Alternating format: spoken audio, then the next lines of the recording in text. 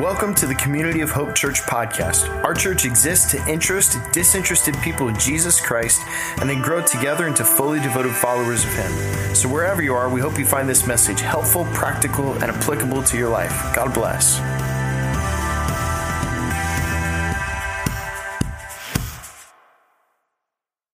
All right, grab your notes and we're going to dive in.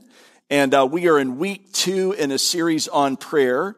And we're breaking down all of the components of prayer. We're looking at prayer to have a deeper understanding of prayer, to coincide with an initiative right now that we're undertaking in our church on all of our campuses called 21 Days of Prayer. Look at us. We're kind of connecting those two things together. And so we're breaking prayer down and looking over all these important things. And I was thinking about this. I want to introduce you to this idea. We have the 21 days of prayer, so we have some hubs that are going on. We have people meeting all over the community in these little 30-minute prayer hubs, learning more about prayer and investigating and maybe trying prayer out for the first time. We're all going to come back together at the end of the month on the 29th at 6:30 over in our West Palm campus. We're going to have a prayer night over there.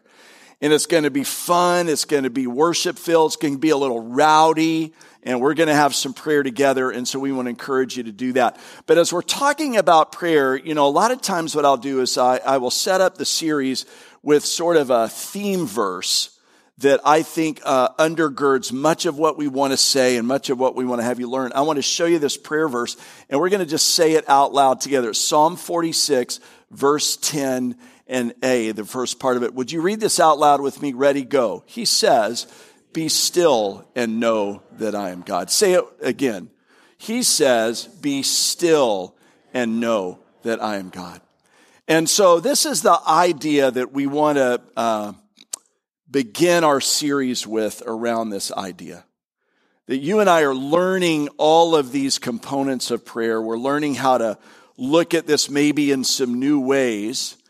And last week, if you were with us, we sort of stepped into the series and we offered a beginning place. And this is kind of what I think of, that I want us to think of when we think about prayer. That prayer is to the life of faith what water is to the human body.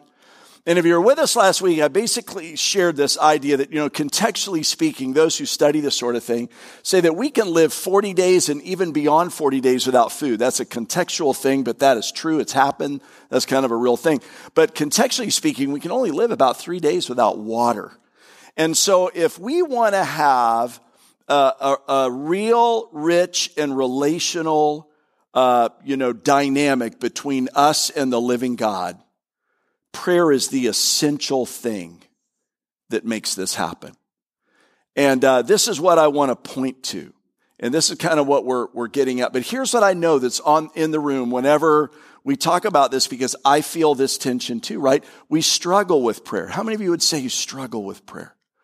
Sometimes we don't understand it. We have confusion. We have misunderstanding. We have we have this felt sense sometimes that we don't measure up and that we can't pray, that prayer is only for the spiritually elite, whoever that is. Sometimes we've prayed very strong prayers and those prayers have been unanswered, it seems. And so we have some misunderstanding about that, maybe some deep emotion about that. And this is what we're doing in this series. We're wanting to unpack all of that. We want to look at all of that together. And so this is an important idea, an important concept that we're looking at. Now, if you were with us last weekend, here's what we did. We began with a very, very obscure, some would say weird passage of Scripture, buried down into the middle of the Older Testament. And I didn't even give you the courtesy to start the story at the beginning. I started the story in the middle because I just wanted to confuse everybody. That's actually not why, but I wanted to start this in this idea, not only to have us think together about like this 21-day prayer initiative, but I wanted us to look at this, to study it from a standpoint of just seeing some of the deeper realities that are possible in prayer and to kind of surface all of that. And so what we're going to do again today, I'm going to take us back to this weird, obscure passage of Scripture. We're going to read it one more time because here's what I'm thinking. After we finish reading this, some of you may never return again to the book of Daniel.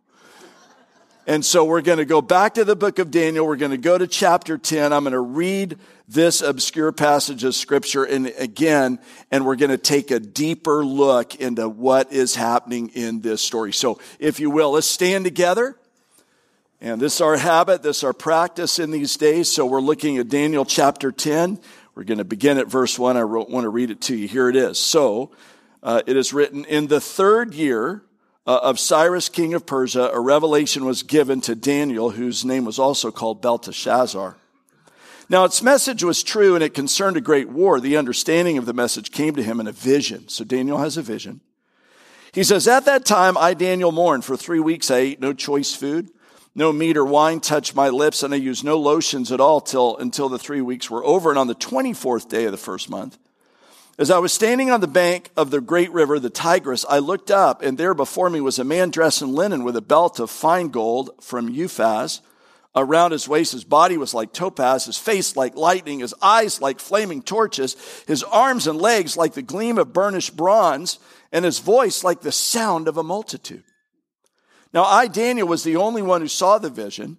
Those who were with me didn't see it, but such terror overwhelmed them that they fled and hid themselves. So I was left alone gazing at this great vision, and I had no strength left. My face turned deathly pale, and I was helpless. And then I heard him speaking, and I listened to him, and I fell into a deep sleep, my face to the ground. And a hand touched me and set me trembling on my hands and knees, and he said, Daniel, you who are highly esteemed, consider carefully the words I'm about to speak to you, and stand up, for I've now been sent to you. And when he said this to me, I stood up trembling. And then he continued. Now listen very carefully here. He says, do not be afraid, Daniel, since the first day that you set your mind to gain understanding and to humble yourself before your God, your words were heard, and I've come in response to them. But the prince of the Persian kingdom resisted me 21 days. And then Michael, one of the chief princes, came to help me because I was detained there with the king of Persia. And now I've come to explain to you what will happen to your people in the future, for the vision concerns a time yet to come. And while he was saying this to me, I bowed with my face toward the ground and was speechless. And then one who looked like a man touched my lips, and I opened my mouth and I began to speak. And I said to the one standing before me, I'm overcome with anguish because of this vision, my Lord, and I feel very weak. How can I, your servant, talk with you, my Lord? For my strength is gone, and I can hardly breathe. And again, the one who looked like a man touched me, gave me strength. Do not be afraid, you who are highly esteemed. He said, peace, be strong, be strong. And when he spoke to me, I was strengthened and said, speak, my Lord, since you've given me strength. So he said, do you know why I've come to you? For soon I'll return to fight against the king of Persia. And when I go, the prince of Greece will come. But first I'll tell you what is written in the book of truth. No one supports me against them except Michael, your prince. And in the first year of Darius, the Mede, I took my stand to support and protect him. Word of God for the people of God. Thanks be to God. You may be seated. So today, every now and again, when I share or Pastor Trevor shares, we will sometimes use a phrase. We'll say, today we're going to love God with our minds a little bit. And so that's what we're going to do today. And so really, honestly, what I would encourage you to do is maybe grab your phone or grab the app or grab a space where you could take some notes, because today's message is sort of a little bit deeper, and I want to take us into, if you're with us last week, we looked at this story, this weird story, and we looked at the three main characters in the story, which are really always the three main characters in prayer: God, the enemy, which we're going to talk again about this morning, and us. And so this morning, what I want to do is I want to kind of move in on that space. I want to talk about those three characters, but I want to dip down and go a little bit deeper into the interaction and the interplay that's involved with these three characters. Because I think if we can understand that a little better, we can understand even more yet the idea of prayer and how important prayer is and what the different corresponding elements are of prayer.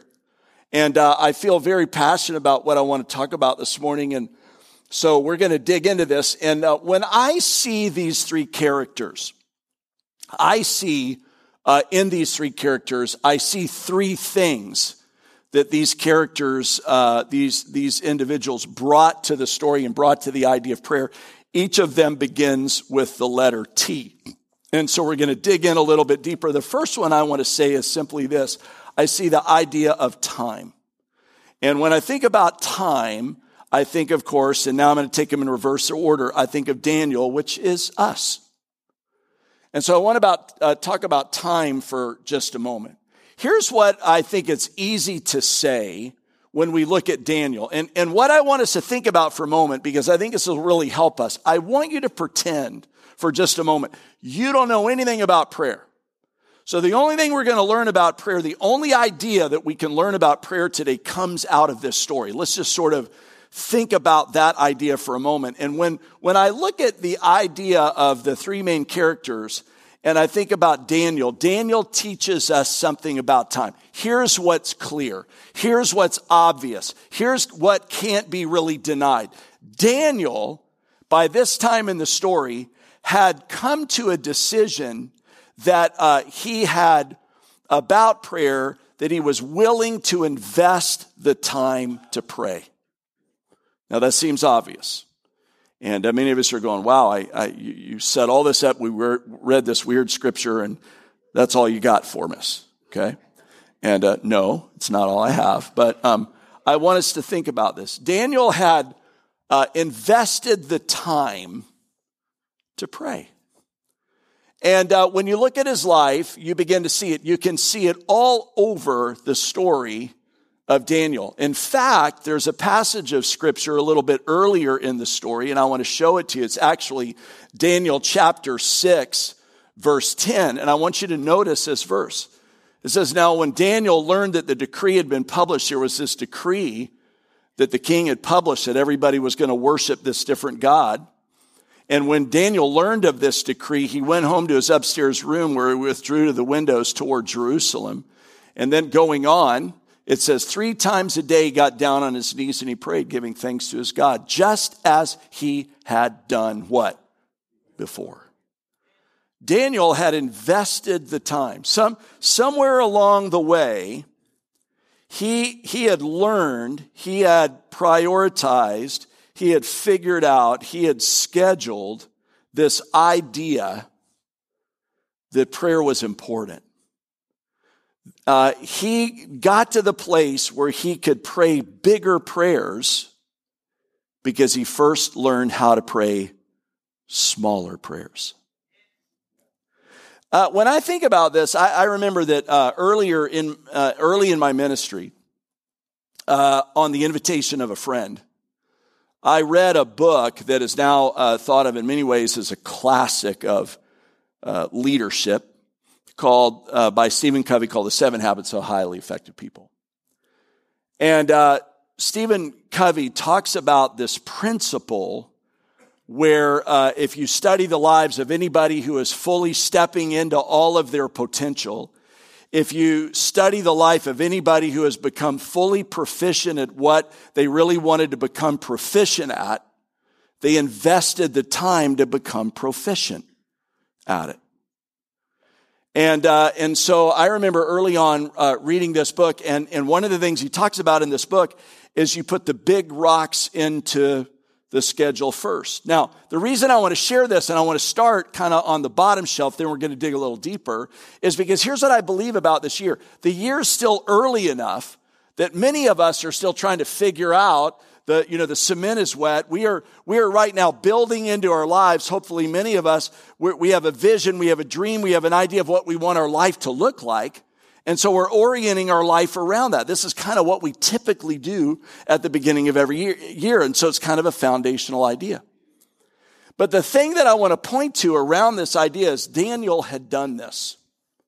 I remember later on in ministry, I had watched close enough. I had watched some friends of mine foul out in ministry.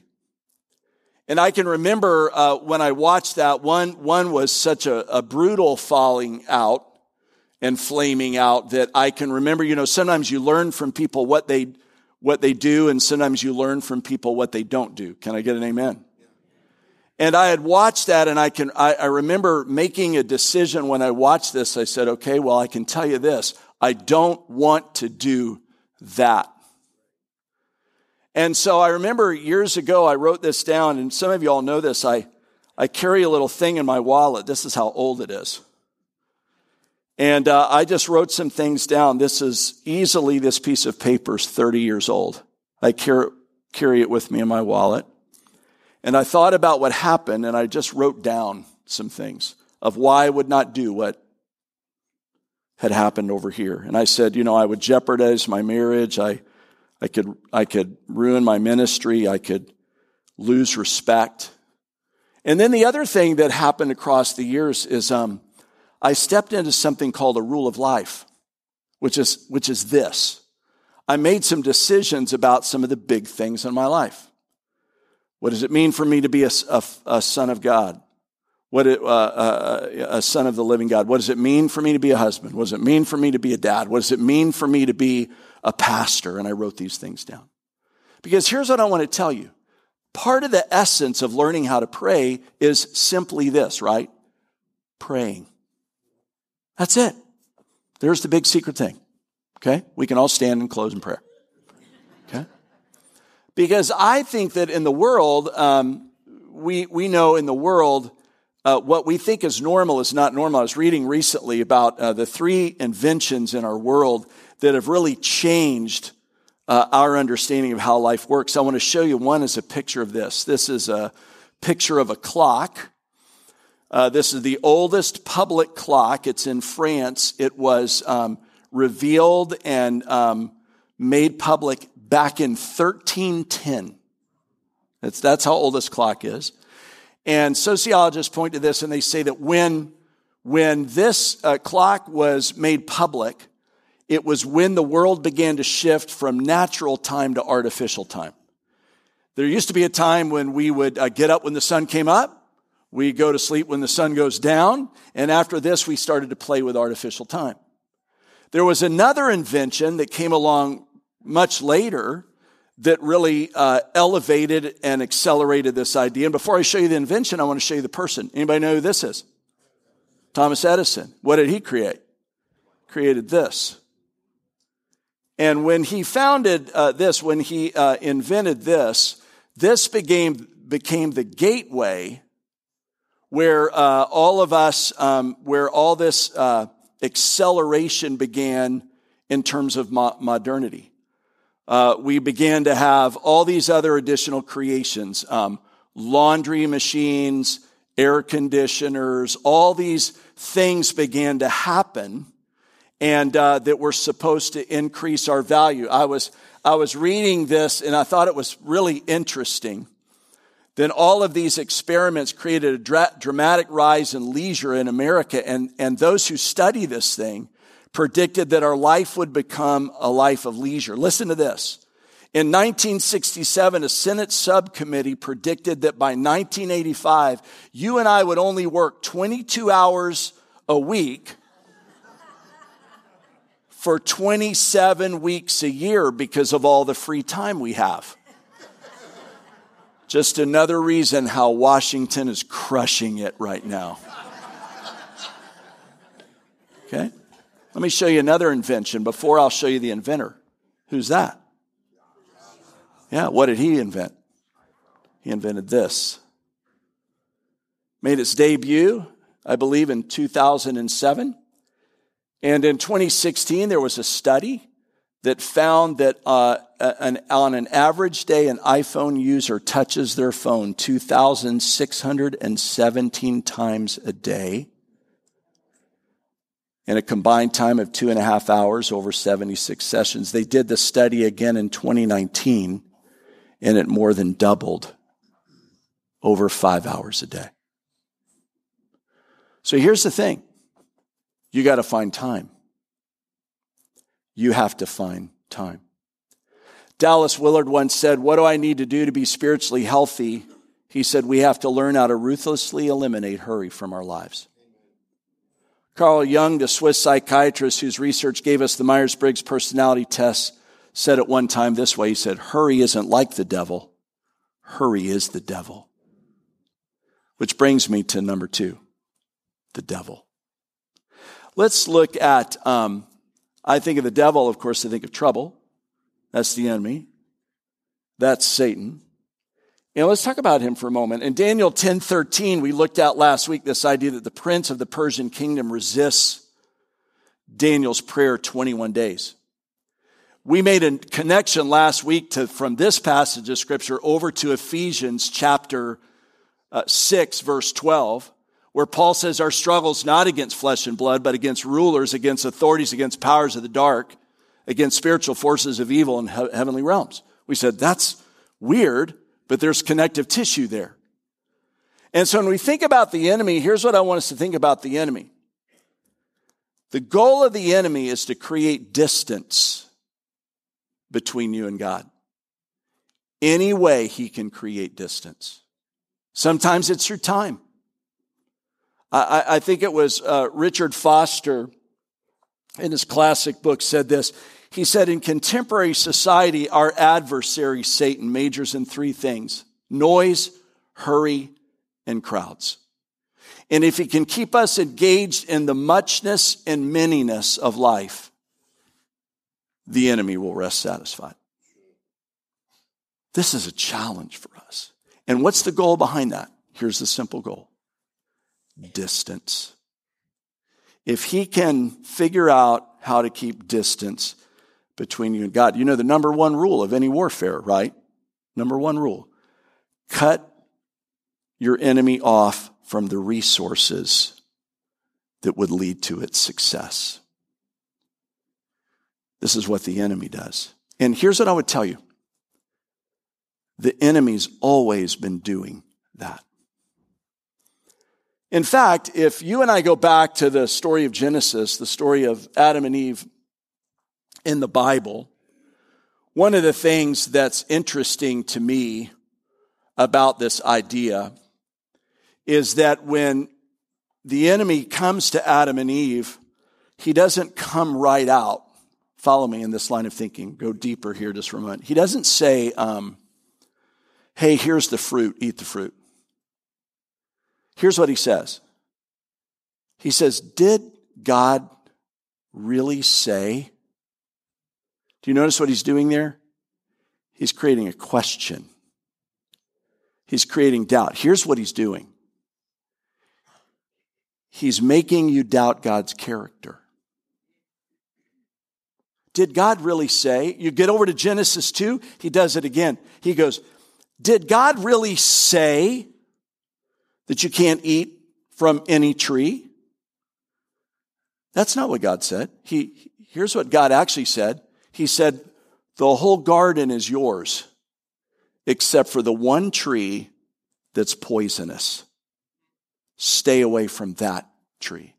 But the way the enemy fashions it, right, is he creates this sense where you doubt the character and the goodness of God. God isn't good. God isn't extravagant. What is God? He's stingy.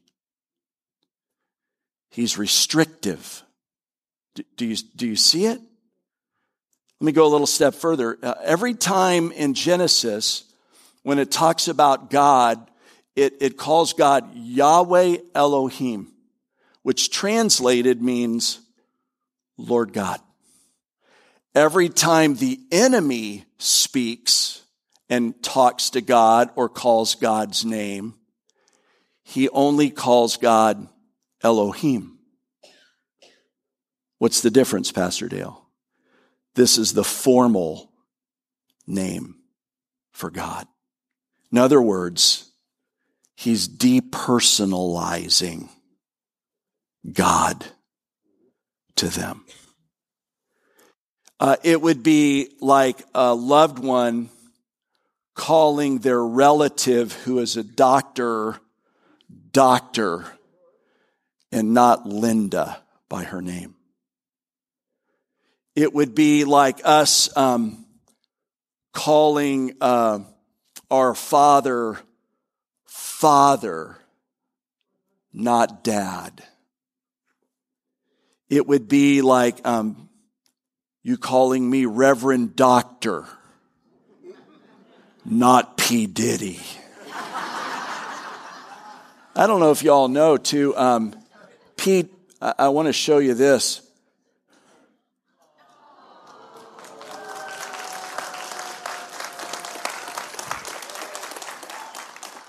P. Diddy's about to be Grand Diddy.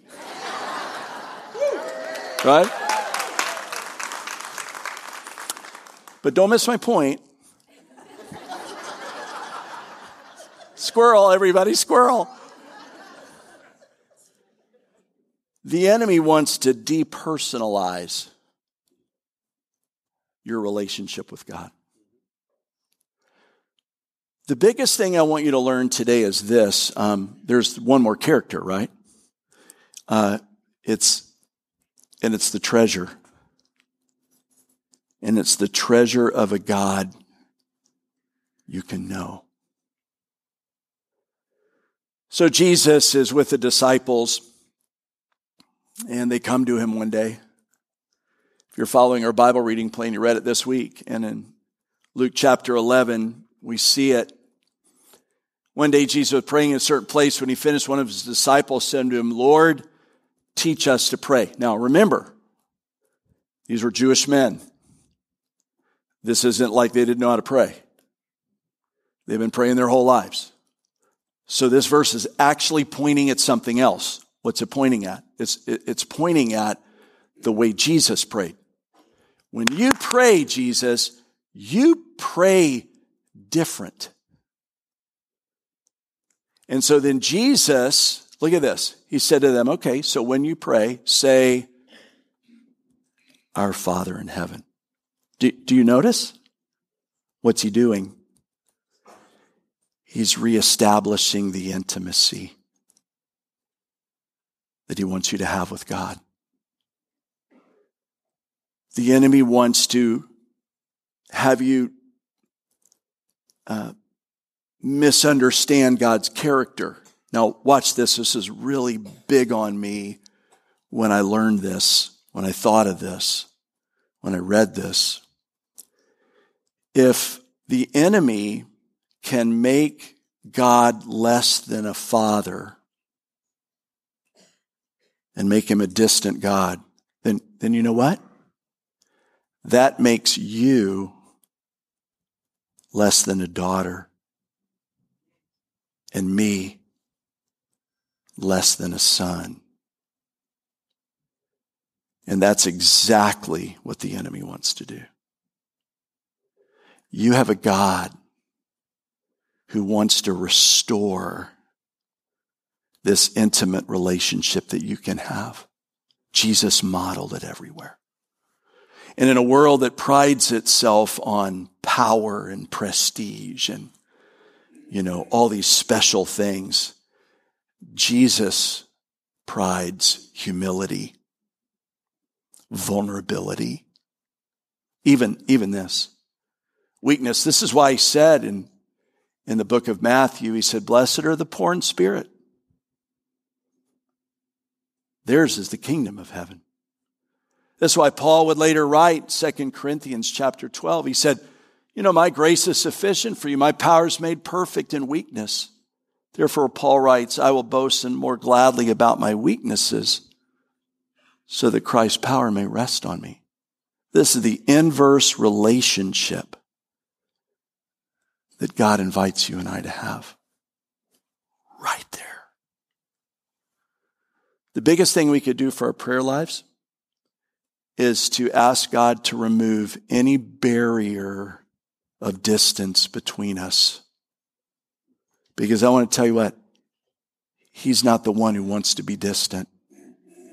And many of us, my sense is, if you feel distance, I want to tell you straight out, you've bought a lie from the enemy. You've bought a lie from the enemy. And I would ask you to reject that lie and reestablish an intimate relationship with the living God. who has made himself available to you. Lord, I ask you to help us. This is hard and tender for many of us. We have things in our lives, Lord, that are in front of us. And God, yet your word says you are for us, not against us. Please help us reestablish our relationship with you. In Jesus' name, amen. So this week in our prayer hubs, this week in us thinking about prayer and stepping into this discipline, I want to remind you first to remember you have a Heavenly Father who wants to connect with you, who wants to shrink all the distance you may feel is between you and Him. He loves you, and He wants you to be His son, wants you to be His daughter. I want to remind you we have out on our porch the support groups. Would you go in this prayer? Lord, thank you that you've done everything possible that we can be in relationship with you. Would you remind us, God, that you withhold judgment, that you withhold shame, that you have love for us. Teach us to pray in Jesus' name. Amen. See you next weekend. God bless.